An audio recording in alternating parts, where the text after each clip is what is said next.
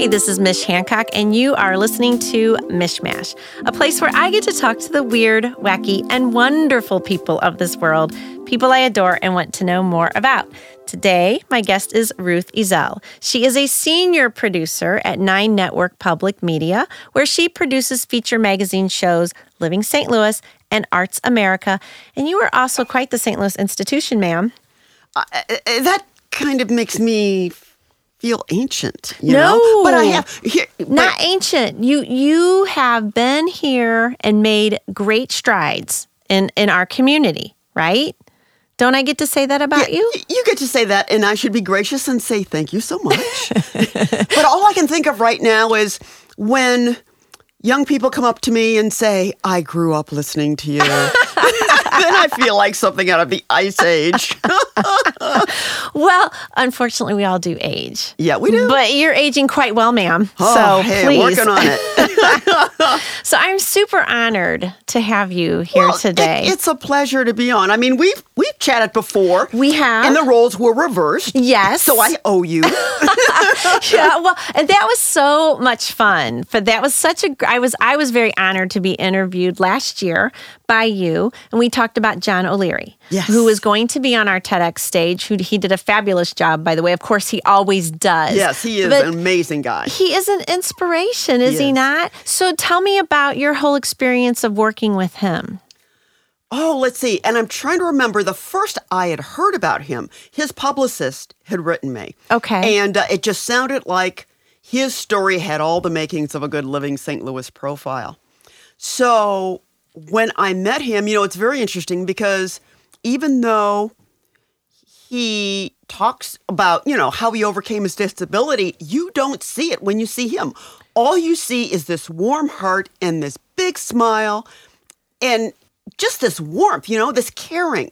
Well, and it's you see the inside. That's what you see. You see, and you know what so just so our listeners know what we're talking about. So here's a John O'Leary, went very young, was playing with fire, literally, and ended up with burns over 99% of his body. Yep, and survived it. Exactly. He was about 7, I think it was, and he was not expected to live. No, not, and did, and had amazing people that, mentored him a bit, and he, the right people came into his life.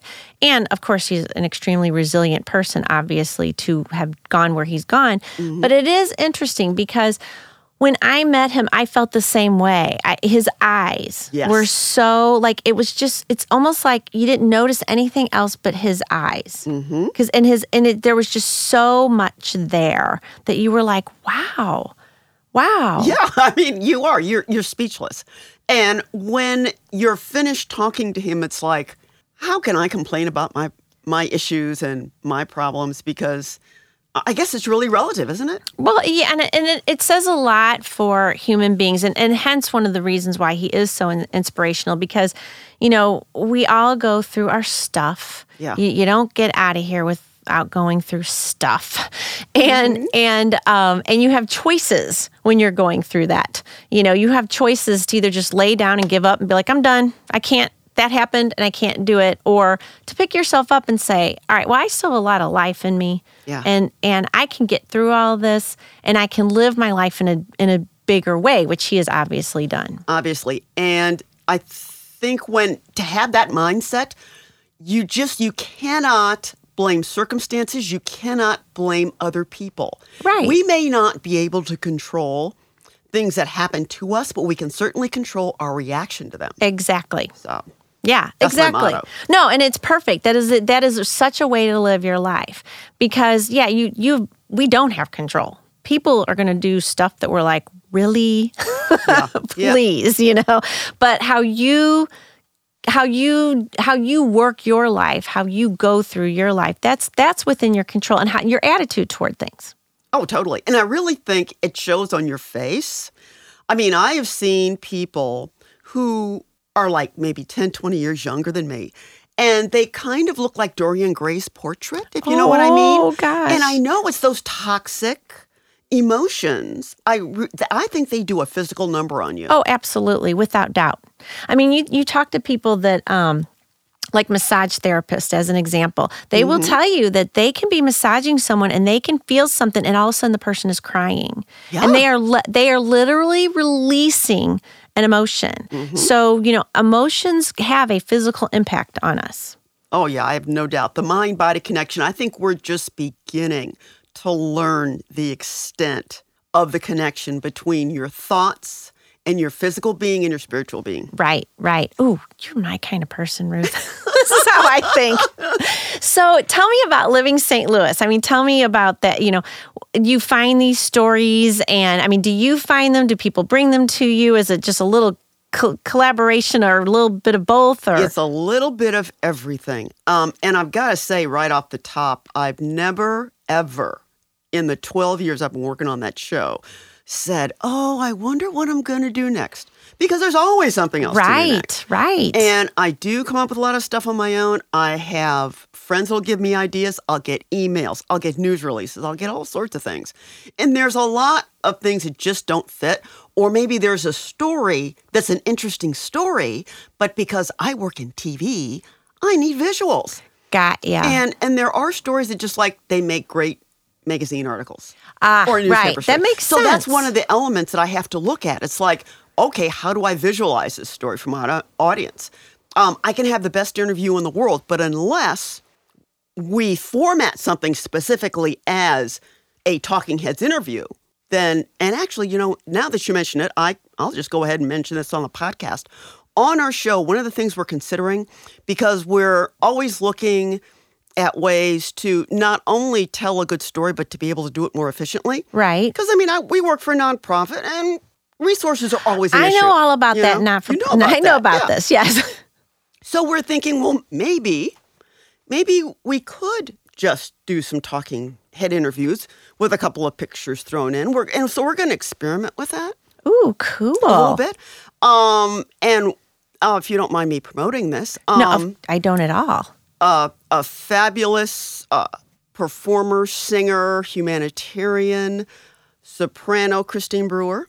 I did a half-hour special on her probably, I want to say, around 2008. And we had another conversation because she was in town to do an opera because she did the operatic version of Doubt. Okay. And so I thought, we had been discussing this as producers amongst ourselves. We should just find some interesting people to interview. Kind of like a podcast with pictures. Podcast with pictures. Yay. So I went over to her house, and I have this treasure trove of archival pictures of her. I also got footage of her from Doubt, and she periodically will make school visits. Marissa Elementary School. She's had an ongoing relationship with them. So we followed her there, took a crew and show her doing her thing. And I went to her house. We sat in her kitchen, had a couple of cameras, just let it rip. And that will probably be on the air early next year. Oh, cool. Yeah. So you heard it here first, everybody. That's right. You heard it here first. So we're hoping, and if it works, then we'll do an irregular series of conversations like that. I love it. Yeah. Well, thank you, Ruth. We're going to take a quick break. We will be right back with Ruth Ezell.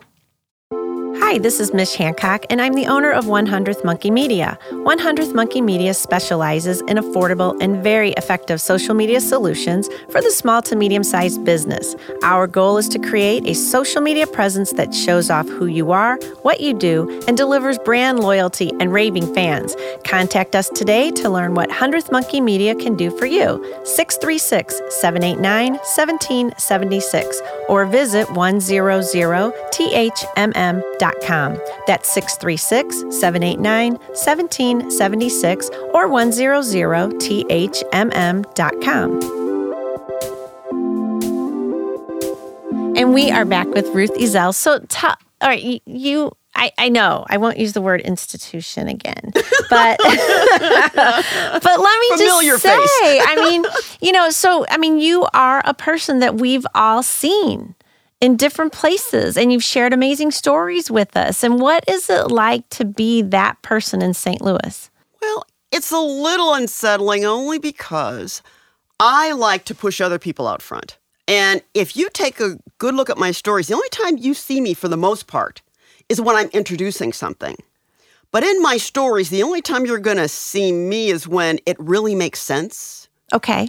I don't know if that No, I get it. I'm with you. I kinda get gotcha. it? And I'd just rather let the person kind of tell their own story. I like to keep myself out of it unless somebody's showing me something. For instance, I'll give you a good example. You see these microphones we're talking on? Yes. I saw Heil. Bob Heil from, is he in Collinsville? But anyway, he's in the Metro East, and he makes these awesome microphones. Really? And he is known across the country for these microphones, yeah. And That is so yeah. interesting. And I don't even remember how I found out about Bob. But so that's what I like to do. So to get back to my original story, because I digress a lot. That's okay. We're all about tangents here, so we're good. So Bob, as part of this story, Bob was showing me around his factory. And all he does in his background, and he's a great he plays the organ. He just has a really cool story to tell. And it made sense for me to be seen with him. Got ya. Yeah. But if I'm doing a story, say, on a painter who is like exhibiting their work or trying to figure out a way around an issue, I want to just show the process. Right. I don't need my nose poking in there, literally, saying, ooh, no, I just don't like that. I just like to mic them up, let them rip, let them work and talk at the same time. And it's a formula that's worked so far. And it's fun to get to interview people. I mean, Yeah, do you it love is. that part of it, that you just get to find people that you're like, yeah, I'm interested. I want to talk to you. Yeah, and I meet people I never would have met under any other circumstances. True. Exactly. So, yeah. Yeah. Which that's all part of making life exciting. Every once in a while, though, somebody will tell me no. What? Who are these crazy people? Well, I got to tell you, someone had suggested, and I won't mention any names, but someone who works at a certain aerospace company in town said, you should talk to this woman. He told me her name, and she apparently knew Charles Lindbergh or something. But anyway, she had a connection with people who are like pioneers in aviation. Right. And so I thought, yeah, she's kind of up there and everything, and I better, get in contact with her before she dies and document this stuff. Right. And she just had a fit. Why are you calling? She got very defensive. And it's like, I'm just calling it the suggestion of someone else. And then I'm thinking, is there something you're trying to hide here? I just want to make you look good. But anyway, so I just didn't fight it. I said, hey, I'm sorry I bothered you. But every once in a while, yeah. Because that is a part of St. Louis's story, right? That would be a very cool thing to document, like you said. Exactly. And we love to do history stories, because everything we do is a permanent record. Exactly. So we feel a certain responsibility, to capture I guess people. that will not be a permanent record over at Channel 9, this one. Not this one. So, And we can't do everything. We can't get around it. No, I know, but, darn, it does sound like a good story. But, okay, now everybody just wants to cooperate with us, so we will just let them be. Okay. So, and KSDK, you were on KSDK for a long time. I was there for 10 years. And so was it an interesting switch to go from the two different places? Not really, because before I even got to Channel 5, I had done pretty much everything already. Okay. I started out as a production assistant at a radio station, WJR in Detroit. And WJR is like the KMOX of the Great Lakes. Gotcha. Very powerful, 76,000 clear channel watts, blah, blah, blah. And it was a station I'd grown up listening to, and I just by chance found out that they were looking for someone. So I won't go into all that. But I started out in one of the finest newsrooms in the state of Michigan. And I had never even bothered to take a journalism course. I just studied general liberal arts. And it was very interesting to follow the work ethic of these people. Right. To see them go through the process of deciding what makes a good story. I mean, what I learned from them was equivalent to a Mizzou journalism degree. It really was. Wow. Yeah, I learned some of my best mentors was at that very first job. So I went from there ripping wire copy, and then they let me go out and field produce things. So I would go to news conferences, stuff that wasn't brain surgery. And then I just started enterprising some stories. The first one of which I found in my parents' backyard, literally.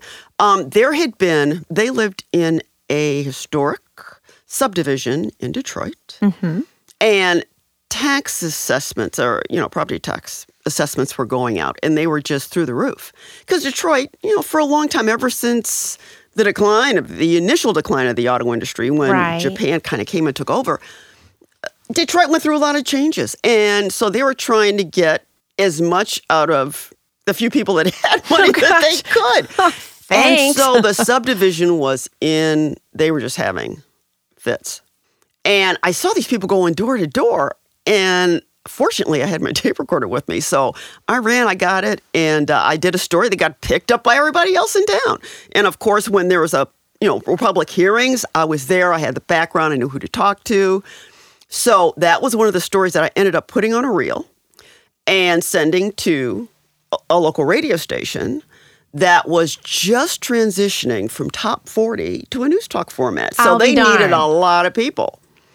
So I just used basically that WGR job to take a stepping stone to the next thing. And then after that, I did a TV news writing job, actually a couple, which took me from Detroit to Chicago. And in Chicago, that was interesting because I think a lot of people think that when you're in TV, you make a ton of money. Well, back in Chicago in the 80s, there were a few select people who were making a lot of money. I wrote for $2 million anchors. Now, this is in the 80s now. And there were at least 4 reporters that I know were making 6 figures. One of whom was a guy who, and this was just outrageous, he was a feature reporter. I mean, he did goofy little features. So he only had 2 deadlines a week. And each of those stories were only about 3 minutes long. Right. For that, he got $200,000 a year. I want that job. And it's like, me too. And so I'm thinking, all right, why am I making all these people look good? I know how to do everything they can do. The only thing I haven't done is stand in front of a TV camera. How hard can that be? So I, was able, with help from people at the station, to put together an on-air reel. And I simply used stories that I worked with other reporters on, but then I rewrote my own script because I knew how to write. Right. And so it took 2 years to finally land a job. And I landed an on-air job in Cincinnati, which was a fabulous experience. And those were also some of my best mentors. The newsroom had some of the coolest, compassionate, dedicated people. I mean, it was a blessing. It really was. But the community, I kind of felt hemmed in by the culture. So I thought, well, this is great, but I'm going to have to move on. And a friend of mine who had a friend at NBC called her, because she would be on the lookout for jobs for me. Oh, nice friend. So she called me up and said, guess what? They're looking for 5 reporters at the NBC affiliate in St. Louis. And I was reporter number 5 to get hired. Yay, lucky for us. Yeah, awesome. Things work out. Things have a way of working out. Well, we're glad to have you here. Oh, thanks. But to circle back around, as soon as I started doing the on-air work, I saw the salary start to come down. Oh. And it was like, the gravy train took off without me, unfortunately. Oh, but shoot. I could pay my bills. Well, thank goodness for that part. So anyway, for those of you, do not get into this business. You've got to really enjoy what you're doing. Right. Exactly. Which I think you have to do with anything. Which you have to do with anything. Absolutely. Exactly. Yeah. Don't do anything for the money because you'll be miserable. Yeah. Well, because first you probably won't get the money. Right. And it's not as easy as people think to bring in a big income. It just isn't. I think we live in the era of what they call multiple streams. Yes. Yes. So yes. Yeah. Monetize all those fabulous things that you have, and there you go. Absolutely. Well, thank you, Ruth. We're going to take a quick break. We'll be right back. This is Mickey Hancock. Now's a good time to get a snack. My mom's going to do another commercial. If you're looking for an agency to help you with creating and publishing engaging content, launching campaigns, or reputation management, 100th Monkey Media is the social media agency for you. Make your business successful with its social media and get a real return from your investment. 100th Monkey Media is far more affordable than you may think, and we make it easy and impactful. Learn how 100th Monkey Media can help you on Facebook, Twitter, LinkedIn, Pinterest, and more. Contact us at 636-789-1776 or visit 100thmm.com. That's 636-789-1776 or visit 100thmm.com. And we are back with Ruth Ezell. Okay, question time. Okay. So, of all these interviews you've done over the years, was there one that you found so surprising that went in a way that you just didn't even see coming, or the person themselves was very surprising? Oh, goodness. And there have been so many people. I'll tell you what, there's a pianist. I haven't talked to him in a long time, Peanuts Whalum. He was one of those generations of people who, in the same generation, kind of like Quincy Jones, maybe a little older, Quincy Jones, Herbie Hancock, and has a voice that will kind of remind you, sort of like a Nat King Cole kind of, that style. And I can't remember where he grew up, but I know he somehow got the opportunity to go out to California. But I think for whatever reason, he may have been afraid of earthquakes or something, but there was some reason he didn't go. And he could have written his ticket because there were a lot of people that knew of his reputation and knew what he could have done. And so he stayed in town. He stayed in St. Louis and, has made a comfortable living. I think he's retired now. I haven't seen him out and about lately. But what amazed me was how long we talked and how much I enjoyed it playing it back. The thing I have to admit that I dislike most about doing my job is having to take notes after my interview. Yes. No matter how interesting the interview is. Yes. And Peanuts was the only person that it was a total joy to listen to every word he said. It was cool. Yeah. And I guess it's just something about him. I love it. So Peanuts. Anyway. It's the Peanuts thing. So I happen to know that you love musical and theatrical productions. Is there one in particular you just really, really love? Well, I think my favorite all-time musical is probably Gypsy, because every single tune is a showstopper, which, I'm sorry, my apologies to all the other great. But most have like one or maybe two. Maybe right. two. Yeah. Everyone, I think most people who are familiar with the show can sing to this day. And it's a musical about show business. And I think those are the best ones, like Chorus Line. Right. Because when people break out in song, there's a reason. You know what I'm saying? I used to joke about this. I'd be like, I would like to just go to a store sometime and ask, hey, where's the soap? And someone just break out in song and we dance down the aisles to find it. I would love my life to be a musical, What the heck? Let's see what happens. So in all that you've done, what do you feel is the best advice you've ever received, or that maybe you just you intuited, or what's that nugget?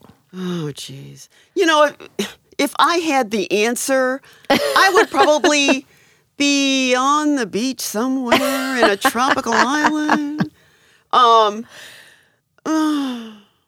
knew you'd stump me on something. Oh, I'm so sorry. I don't want to stump you. No, that's okay. But I've been around long enough to have learned a few things. Oh, yeah. I know. Probably the most important thing is don't dwell on what is past that you cannot change. Oh, that's very good advice. Take anything that you might view as a failure, because really, to me, there's no such thing as a failure if you learn from it. There, exactly. If you learn from it, you don't keep repeating the same mistake over and over and over again. Right. Yeah. Right. So that's probably the single biggest thing. Make sure, I think we should all spend our lives trusting our intuition, because there are people that will try to stop you from perfecting it, but it is the best sense you can have. When an alarm bell, when that little red flag goes up, there's a reason. Listen. There's something deep inside you that's saying, this situation's not right, this person's not right, and act accordingly. I could not agree more. I am all about the intuition. I think it's a fine sense to have and to continue to work with and learn from. I agree. And meditate. And meditate. Of course, I don't always follow my own advice. Sometimes I can only do it like a couple of times a week. But if you carve out that time, and I think that will help. And it's a good start to the day. Right. Well, and just getting quiet. Getting quiet, clearing your brain, especially if you had bad dreams. Yeah, that was a very good time to meditate. Let's get rid of this. What was that? I always feel bad when I have a bad dream because I'm always like, "Ooh, I thought that. Ooh, why did that come out of my head?" Exactly. Yeah. You know. And don't overanalyze bad dreams. Well, Ruth, I thank you. Thank you so much. I am so honored to get this time to talk to you today. Well, the I honor just is love all it. mine because we're in the same business here. And, It's fun. And I always love to talk to people who know how to do it. And you do it, girl. Oh, thank you. You're a doll. Well, thank you so much. Everyone out there, you've been listening to the wonderful and amazing Ruth Ezell. And please do subscribe to us at iTunes, Mishmash, MICHMASH. Have an awesome day.